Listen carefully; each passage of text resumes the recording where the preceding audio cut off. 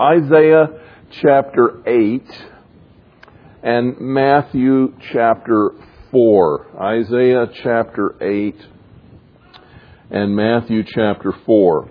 And I want to read as we begin this morning Matthew chapter 4, beginning of verse 12. And that's written in the side margin of your outline and study guide this morning if you want to look at that, if you don't have your Bible handy. Now, when Jesus heard that John had been taken into custody, he withdrew into Galilee, and leaving Nazareth, he came and settled in Capernaum, which is by the sea in the region of Zebulun and Naphtali. This was to fulfill what was spoken through Isaiah the prophet. The land of Zebulun and the land of Naphtali, by the way of the sea, beyond the Jordan, Galilee of the Gentiles. The people who were sitting in darkness saw a great light, and those who were sitting in the land and shadow of death, upon them a light dawned. Why don't you pray with me as we begin this morning, will you please? Father, we come to you this morning in the name of our Lord Jesus Christ. We realize that we're even able to do that because He has come and reconciled us to you, O God, where we have peace with you and we can approach your throne with boldness. We are so grateful for the cleansing and forgiveness that is ours through our Lord Jesus Christ. And I pray this morning that you would open your word to us and illumine us and explain to us the meaning of this passage of Scripture and plant within our hearts deeply the hope that is in our Lord Jesus Christ. We ask it for His glory. Amen. You know, if you were a Jew living in Palestine in the first century, there would be some things that characterized your mindset. All of the Jews in those days were living in a state of anticipation. They were living that way because they weren't happy. Their lives were not at peace. They did not have freedom, even though they had their own temple and they were able to go to synagogue and they were able to practice their faith in some respects. They were under tremendous oppression by Rome. Taxation was more than anything you and I have ever thought about. Their lives really were just difficult at best. They had tried unsuccessfully over a couple of hundred years to develop some kind of greater freedom, and it had always eluded them, and now Rome was kind of guiding everything that happened in their lives. They really, really wanted some kind of deliverance from that situation. Another thing that's interesting, and it may seem a little foreign to us in our day, but every Jewish family knew the promises of the Old Testament from the law and the prophets that there would be a Messiah who would come and that He would bring deliverance to them. And every young Jewish woman in the time of the first century was longing and wondering, will I be that person? Am I going to be the one that gives birth to Messiah? Am I going to be the chosen one of God through whom our hope and our deliverer arrives? That was one of the reasons why Mary was so surprised when the angels appeared to her. Not simply because she wasn't married yet, but because it dawned on her that she was actually going to be the one through whom Messiah would come. And it just took her breath away. It was astounding that of all the young women throughout the land of Israel that were longing for the privilege, she had been chosen of God. What a fantastic experience was going to be hers. And she would actually be the mother of Messiah. It was more than she could bear almost in those early days as the reality began to dawn on her. And so the characteristic mood of the time when Jesus did appear was a mood of yearning and longing and waiting for the Christ to arrive. You know, though the world may not realize it as such, that is also what characterizes us today. Even though we think we have it difficult in this nation, the truth is that so many other places in the world are in so much worse condition. And there is a longing around the world for war to end. There's a yearning for peace. There is a longing for someone to come and fix the mess that the whole world is in. The Bible says that not only does this mean that we are getting closer to the return of Jesus Christ, but it's also part of what is going to set the world up to accept initially the Antichrist, because he is going to appear on the scene as one who can fix things. But ultimately he will fail miserably in his opposition to God and all that is good. And ultimately what the world is longing for, though it does not know it, is the return of Jesus Christ to kind of fix the mess. And so when Matthew's gospel takes us beyond the initial story of the birth of Christ and his early period of fasting and seeking God in the wilderness and brings us to chapter 4, he tells us that there was a turning moment in history when John the Baptist was taken into custody and Jesus moved out of the area where he had been up into the northern regions of Galilee. And Matthew says this was in fulfillment of the prophecy of Isaiah, that the land of Zebulun and the land of Naphtali by the way of the sea beyond the Jordan, Galilee of the Gentiles, the people who were sitting in darkness saw a great light, and those who were living in the land of the shadow of death, upon them a light has dawned. One of the things that we don't get from Matthew, but we get from reading all four of the Gospels together, is that Jesus' public appearance had actually occurred about a year before, when he had gone to the Jordan River to be baptized by John and had been recognized by John as being the Messiah, when he had performed the miracle of the wedding at Cana, turning water into wine, when he had gone to that first Passover. And John tells us he stood in the midst of the assembly and says, if any of you thirst, let him come to me. I am the one that has the living water. And yet, Jesus had not truly begun his official public preaching ministry. It was like a year of kind of collecting and a year of gathering together. And then he moved to the northern Galilean regions, settled in Capernaum, and began to preach from there and announce that the kingdom of God was at hand. That was the beginning of his truly public ministry. And it is linked with this prophecy of Isaiah, that those who sat in darkness saw a light. In order to understand that, we have to go back in history. In fact, we have to go back 1,500 years before Christ, to the time when Moses had led the Israelites out of the land of Egypt, and they had wandered through the wilderness, and now they were camped on the east side of Jordan. And Moses had passed off the scene, and Joshua had come into leadership. And if you have a map in your Bible, or maybe there's one in the Bible in the pew, I want to maybe suggest, if you have one, to look at a map that looks like this. You'll find the blue in the upper left corner. That's the Mediterranean, and that sloping shore of the Mediterranean, and the Jordan River in the middle with the Dead Sea down here at the bottom and the Sea of Galilee at the top. It kind of helps to have that visual as I talk about what happened. Because the Israelites were camped east of Jordan, all the tribes.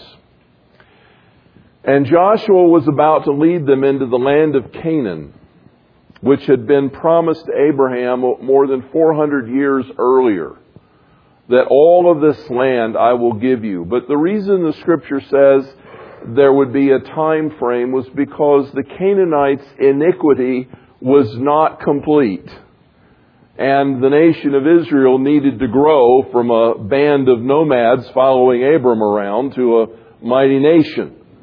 And those two things took place. And so as Joshua was on the east side of Jordan about to lead them in, God gave a command that many people today have a very difficult time understanding. He said, when you go into the land of the Canaanites, drive them out. Remove them entirely. Get them completely out of the land. Because the Canaanite culture and civilization had degenerated to a state of wickedness that can only be described as the utmost horror. They were evil in all of their thoughts and imaginations. They were completely given over to sorcery and witchcraft and idolatry. They had a god called Molech, which was a kind of a cast iron structure in the form of an ugly, hideous creature that they worshipped as God. And they would build a fire inside this iron structure until it literally glowed brightly with the heated metal. And they would put their children in the hands of this god and allow them to be burned to death as a way of devotion and sacrifice. They had sexual orgies and they had all kinds of wickedness and behavior that filled their culture. And God said, if you don't get rid of them, they will destroy you. You've heard the saying that bad company corrupts good morals. You know, and the reality is that anytime you get a mixed group of people together, more often than not, the wicked ones tend to influence the more noble ones, so that the influence goes in the wrong direction. And that's nearly always true apart from the power of the Holy Spirit. And so God had said to the Israelites, when you go into the land, drive the Canaanite out of the land. Get rid of them, so that you will not be polluted by their ungodliness. Interestingly enough, they didn't follow that. And as they went across the Jordan and began to settle into the land, the interesting thing is that Zebulun and Naphtali, those two tribes, went north to the uttermost northern regions of the nation of Israel and settled there, which two things happened that were significant in the history to come. It put them in closest proximity to the pagan and ungodly nations around them. That was the first thing. And so they were kind of rubbing shoulders with unbelieving peoples all the time. But the other thing is, they did not heed the commandment of God to drive out the Canaanite. Zebulun and Naphtali tolerated the Canaanites in their midst.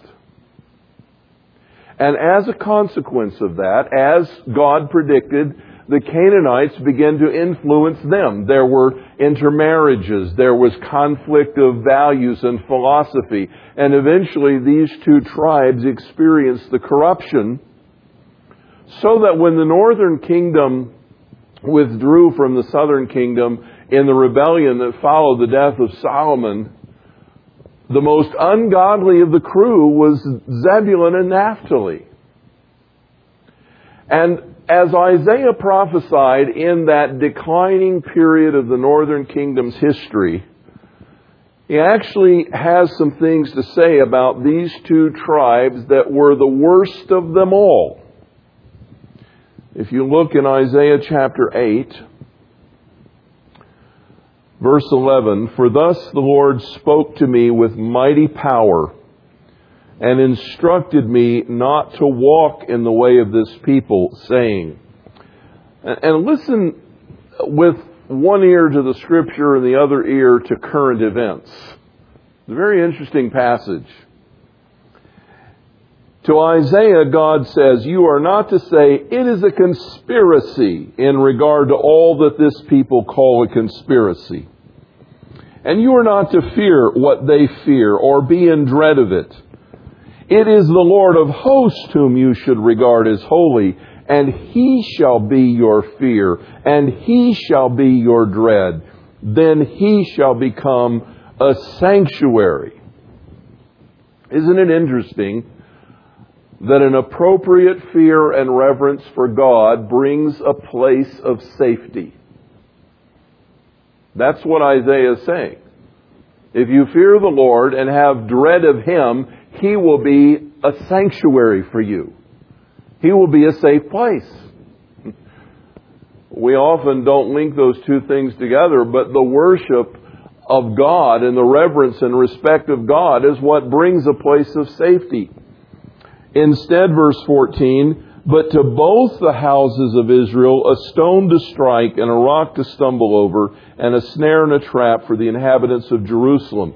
Many will stumble over them. Then they will fall and be broken. They will even be snared and caught.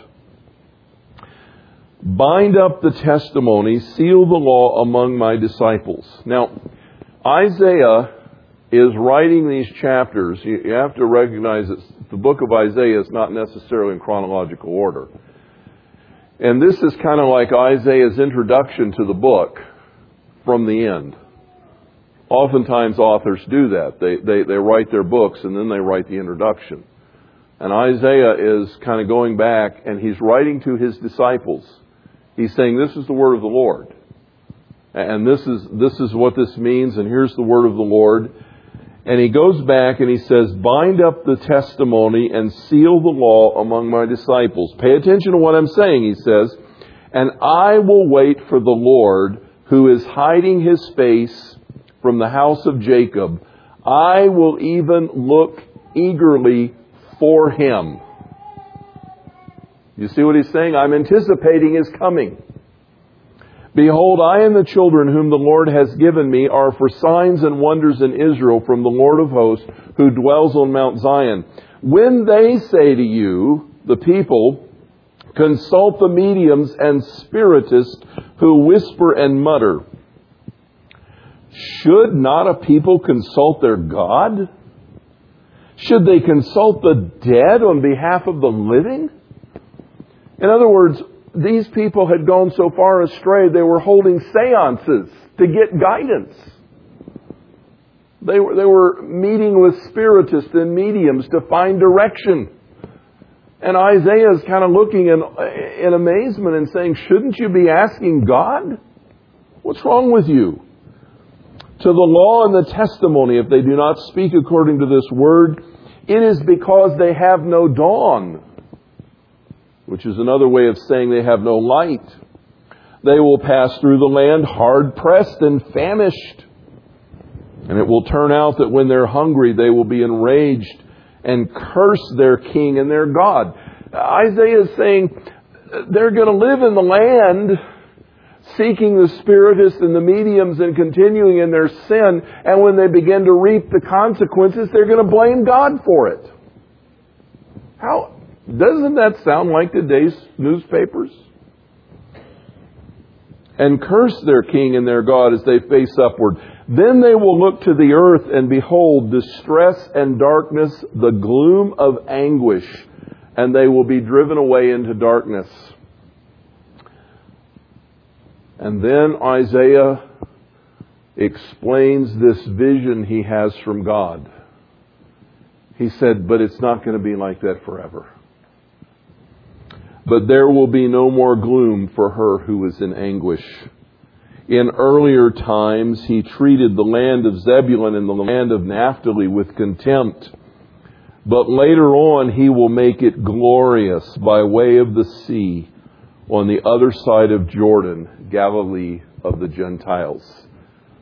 Let me just break into Isaiah for a moment and tell you what happened, because Naphtali and Zebulun had gone so far away from God that when judgment came in the form of the Assyrian Empire, in about the 730s or so, Tiglath-Pileser, who was the king of the Assyrians, began to invade the northern kingdom, coming from the north into the land of Palestine. And eventually he overthrew Damascus, which was over by the Mediterranean Sea. And then the first two tribes that the Assyrians took into captivity in 722 BC were Naphtali and Zebulun. They came in and they took them captive, they plundered them, and then they planted other people groups in those locations. So the tribes that had never ousted the Canaanites were further polluted by transplants from all over the Assyrian Empire. And some of the Jews that were still living in Naphtali and Assyria were taken out of there. And the land continued to degrade. And in that process, Isaiah says, I saw a vision from the Lord, and God showed me what was going to happen in these two tribes whom He had judged. The people who walk in darkness will see a great light. And those who live in a dark land, the light will shine on them. You shall multiply the nation. You shall increase their gladness. They will be glad in your presence, as with the gladness of harvest, as men rejoice when they divide the spoil. For you will break the yoke of their burden and the staff on their shoulders, the rod of their oppressor, as at the battle of Midian.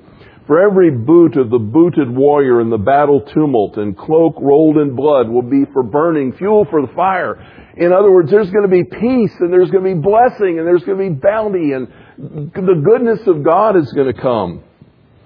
For a child will be born to us, a son will be given, and the government will rest upon His shoulders, and His name will be called Wonderful Counselor, Mighty God, Eternal Father, Prince of Peace. There will be no end to the increase of His government or of peace on the throne of David and over His kingdom, to establish it and uphold it with justice and righteousness from then on and forevermore. The zeal of the Lord of hosts will accomplish this. Now Isaiah saw that the land of Zebulun and Naphtali were going to experience the dawning of the light of God. But he didn't know when.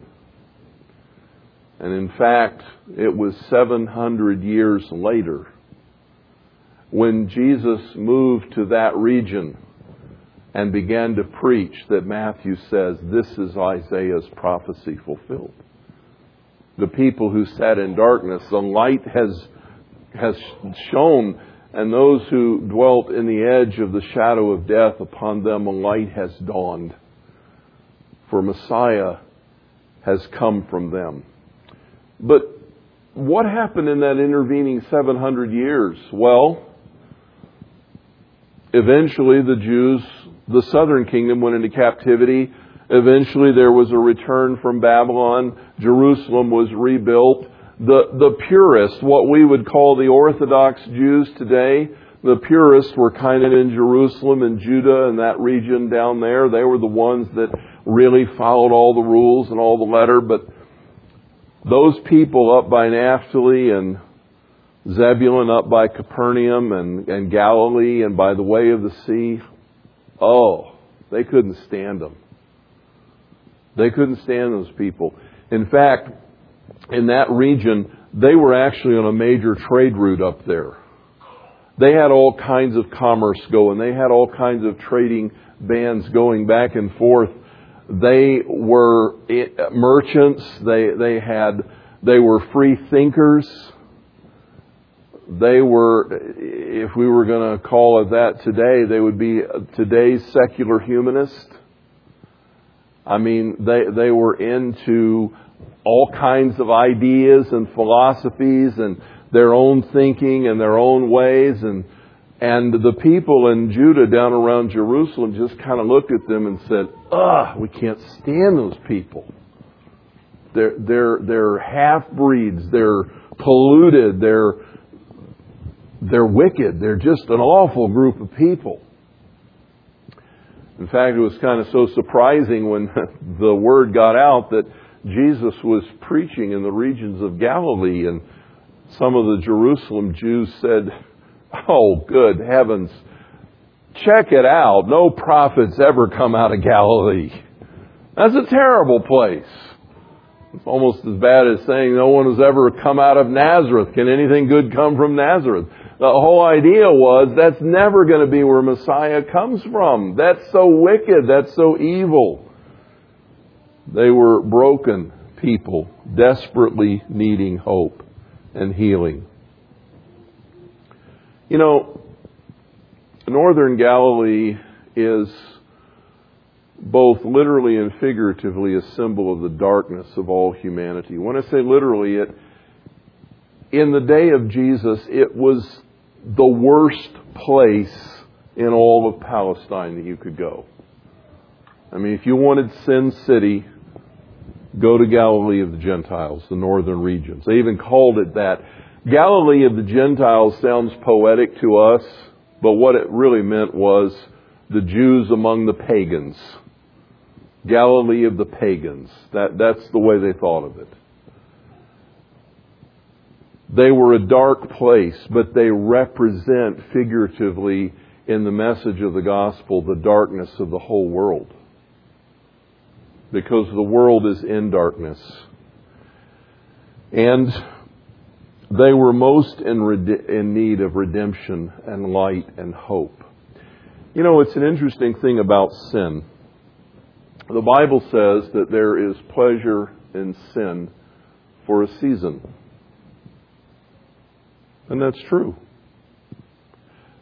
If sin wasn't any fun, ever, people would never do it.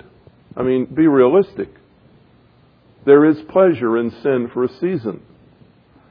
The only problem is that sometimes, eventually, after a period of time, it kind of rears up and bites you. It has an ugly way of vengeance. And all of the free thinking and careless living and wanton pleasure that characterizes a sinful culture ultimately becomes a burden to that culture.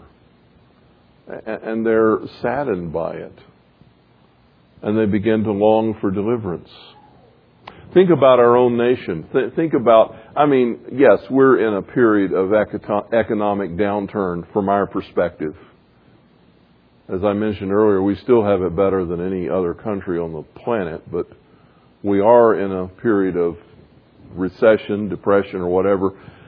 But largely we're there because our passion and appetite for material things has been driving us for so long that we, as a nation, have lived way beyond our means.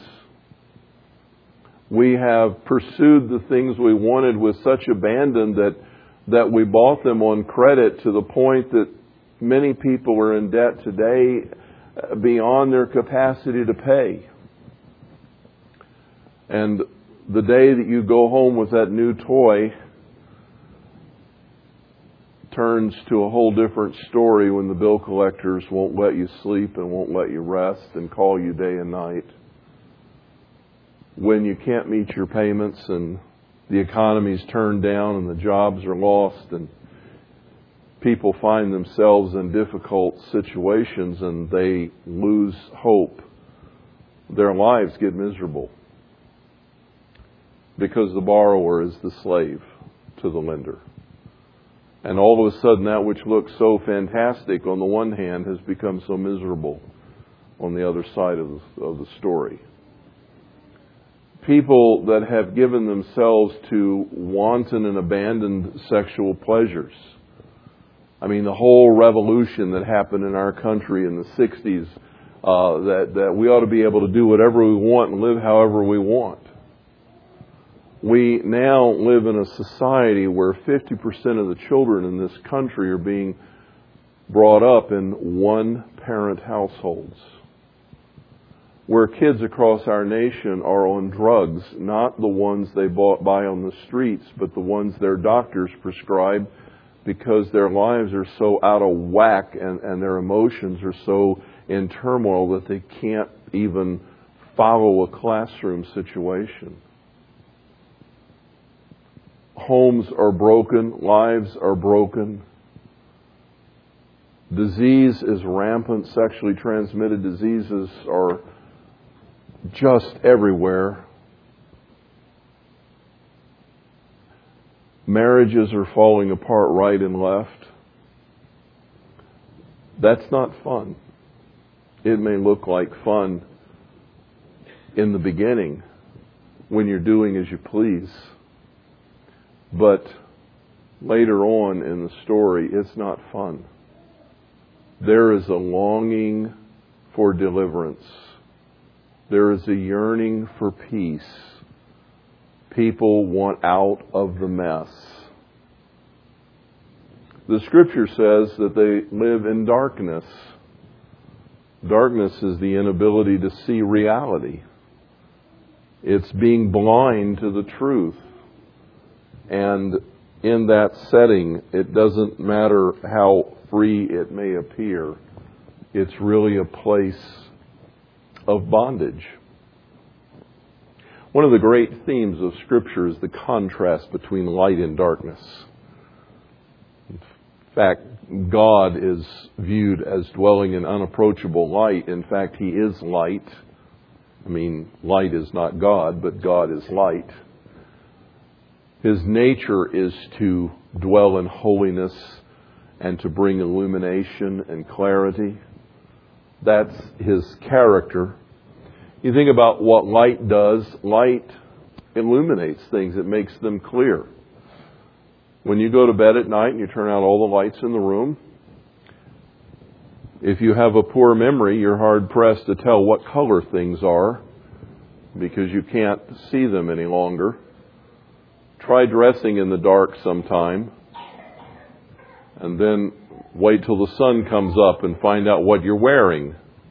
You thought you knew, but the socks you thought were black are really brown, and you're wearing them mismatched with, I better not go any further because it may apply to some of you this morning, but, you dress in the dark, it's not a good thing.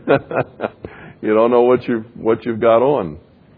When I was in the mountains last November, and this is frequently around here too, I like to watch the sun come up. I like to get up when it's dark and watch the day dawn.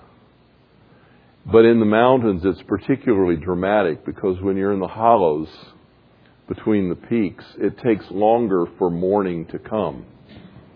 And the place where I was staying last November, I was on the western slope, is that right? Western slope of the hollow, and the sun would come up behind me, and so it had to get pretty high in the sky before it would shine down into the valley that I looked out across. And as the day would begin to become light, at first there were just the dimmest outlines of trees and hills. And then eventually it would become gray. And it was all shades of gray.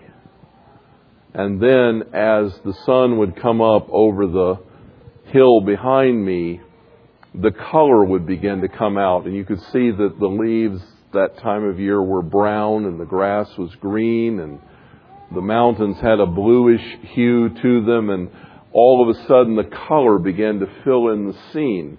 And you could see the brook and appreciate what was going on. Before the sun came up, you really couldn't even judge depth very well. You need light to have contrast.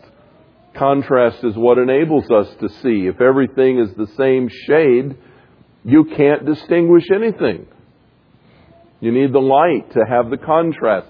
You need the light to have the color. You need the light to have depth perception. It's light that illuminates and brings clarity to the scene. And the darkness is opposite of that. Friends, a person born blind, no matter how well they have been trained, cannot clearly articulate the appearance of a rose. They know how it feels. They know how it smells. They may be able to differentiate the petals because people who are born blind have a keener sense of touch. But it would be amazing to see what an artist would draw if a blind person were to try to describe a rose to them. They can never hope to do that because they can't see it. They could never describe a skyscraper with accuracy or the Yosemite with any kind of clarity. People who are in darkness cannot discern shape or color or depth or immensity. Those things are imperceptible. They can't really describe the stars at night or even the sun by day. They're in the darkness. And the Bible says that when people dwell in darkness, they do not see clearly. They're blind to the true meaning of life. I can hardly read this passage from Matthew without becoming emotional. It has been on my mind for months now as I have contemplated the darkness of our world. Friends, people in this world dwell in darkness. They do not know the meaning of life. They cannot see clearly what it's all about. They do not know what their purpose is. They have their value system all upended.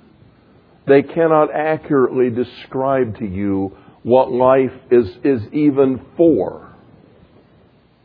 They live in a realm where they grope around trying to find those things that bring them happiness. And the Scripture says there is a way that seems right to a man, and the end of it is death. It always leads to despair. I watched the other evening, most of it. I fell asleep in the middle of it, but I watched Ansel Adams' documentary.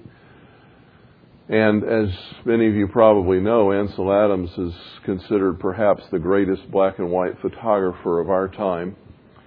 And his images of Yosemite are just amazing, of the national parks in that region where he lived. And he was a part of the Sierra Club and gave his life to the preservation of that wild beauty. He just enjoyed it immensely. The documentary made clear that he was not at all a religious man, which is kind of strange because he had an interesting reverence for nature. But the thing that I found most sad about his life is as he moved toward the end, the commentators in the documentary, who were by no means Christian themselves, said that Ansel Adams feared death. He lived in fear of dying. It was the one thing that he dreaded most and wanted to keep as far away. Never wanted to talk about it. Never wanted to think about it. It was the worst specter of his life. Matthew says the people in Zebulun and Naphtali not only dwelt in darkness, they lived in the shadow of death. And the reality is that people without Jesus Christ are people without hope. Not only have they got life all wrong, but they have no real assurance beyond the grave. And for many, their best understanding is it all ends there. And they are no more. But the truth is, the Scripture says, It is appointed unto man once to die, and after that a judgment. And those who sense there may be something after death as they approach the end begin to fear that time of judgment. To dwell in darkness is to be in a hopeless place. And of all the land of Israel, Naphtali and Zebulun in Galilee of the Gentiles by way of the sea was the darkest place in all of Israel. And it was there that Jesus went. And it was there that He began to proclaim the good news that the kingdom of God is at hand. It has come. And He began to proclaim the light and the glory of God.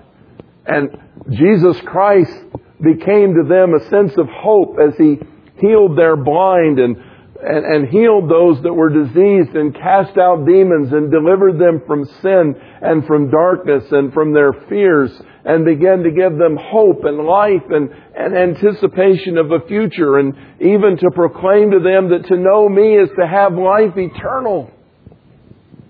Those that dwelled in darkness have seen a great light. And the ones that lived in the shadow of death, upon them a light has dawned. Friends, Jesus Christ is the light of the world. He makes life clear. He brings perspective. He puts it into focus. The first news is bad news. God is holy and we are not. He is in light, we're in the dark. The bad news is we have sinned and offended a holy God, and there is a judgment. But the good news is the hope in Christ is that in Him our sins can be forgiven. In Him we can find cleansing. In Him there is healing. In Him there is restoration and recovery. In Jesus Christ there is life eternal. It goes beyond the grave. In the presence of God there's hope. And the people that sat in darkness saw the light. They saw Christ. They were so excited to have Him in their midst. Maybe those highbrow Jews in Jerusalem couldn't believe that any prophet could come out of Galilee. But Jesus shone among them as the glory of God and gave them hope and a future. Friends, He is not only the hope of the nations and the coming King who will once again bring hope and restoration to this messed up planet, but He is your hope and mine. He is the one who has taken away the gloom and darkness and given us eyes to see and brought reality to us in clear focus. Who gives us the true meaning for life so that we can live for the right purpose, not be distracted by the lies of the enemy. That our lives can be on track and bring glory and honor to Jesus Christ, knowing that to know Him is to have life eternal and live forever in His presence. In my Father's house, there's many dwelling places. If it were not so, I would have told you, Jesus said, but I am going to prepare a place for you, and if I go and prepare a place, I will come again and take you unto myself, that where I am, you can be there as well. Friends, I want you to know this morning that we have a Savior who is the hope of the world and who is your hope. We have a Savior who brings light into your darkness. We have a Savior who will turn your life right side up. We have a Savior who will heal your addictions and your troubles and your failings. We have a Savior who will forgive your past. We have hope in Jesus Christ. We have a Savior who will give you a future.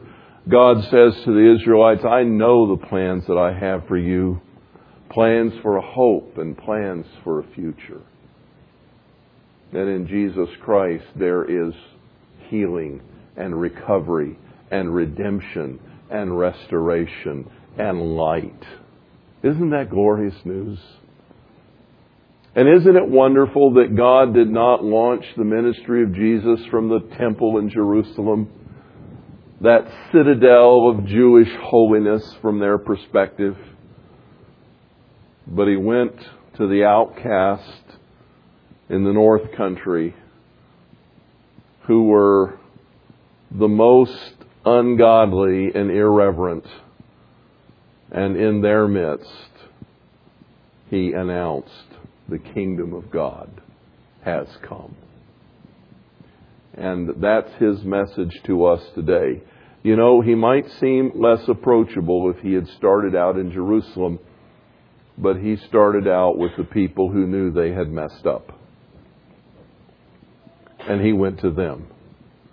And He said, the kingdom of God has come to you and is available. Reach out by faith and receive it today. Thank you, Lord Jesus, that You, the light of the world, have come into our darkness. You have brought color back, perspective, definition, clarity, purpose, meaning, truth. You have forgiven our sin. You have given us life eternal. You have made us right with the Father.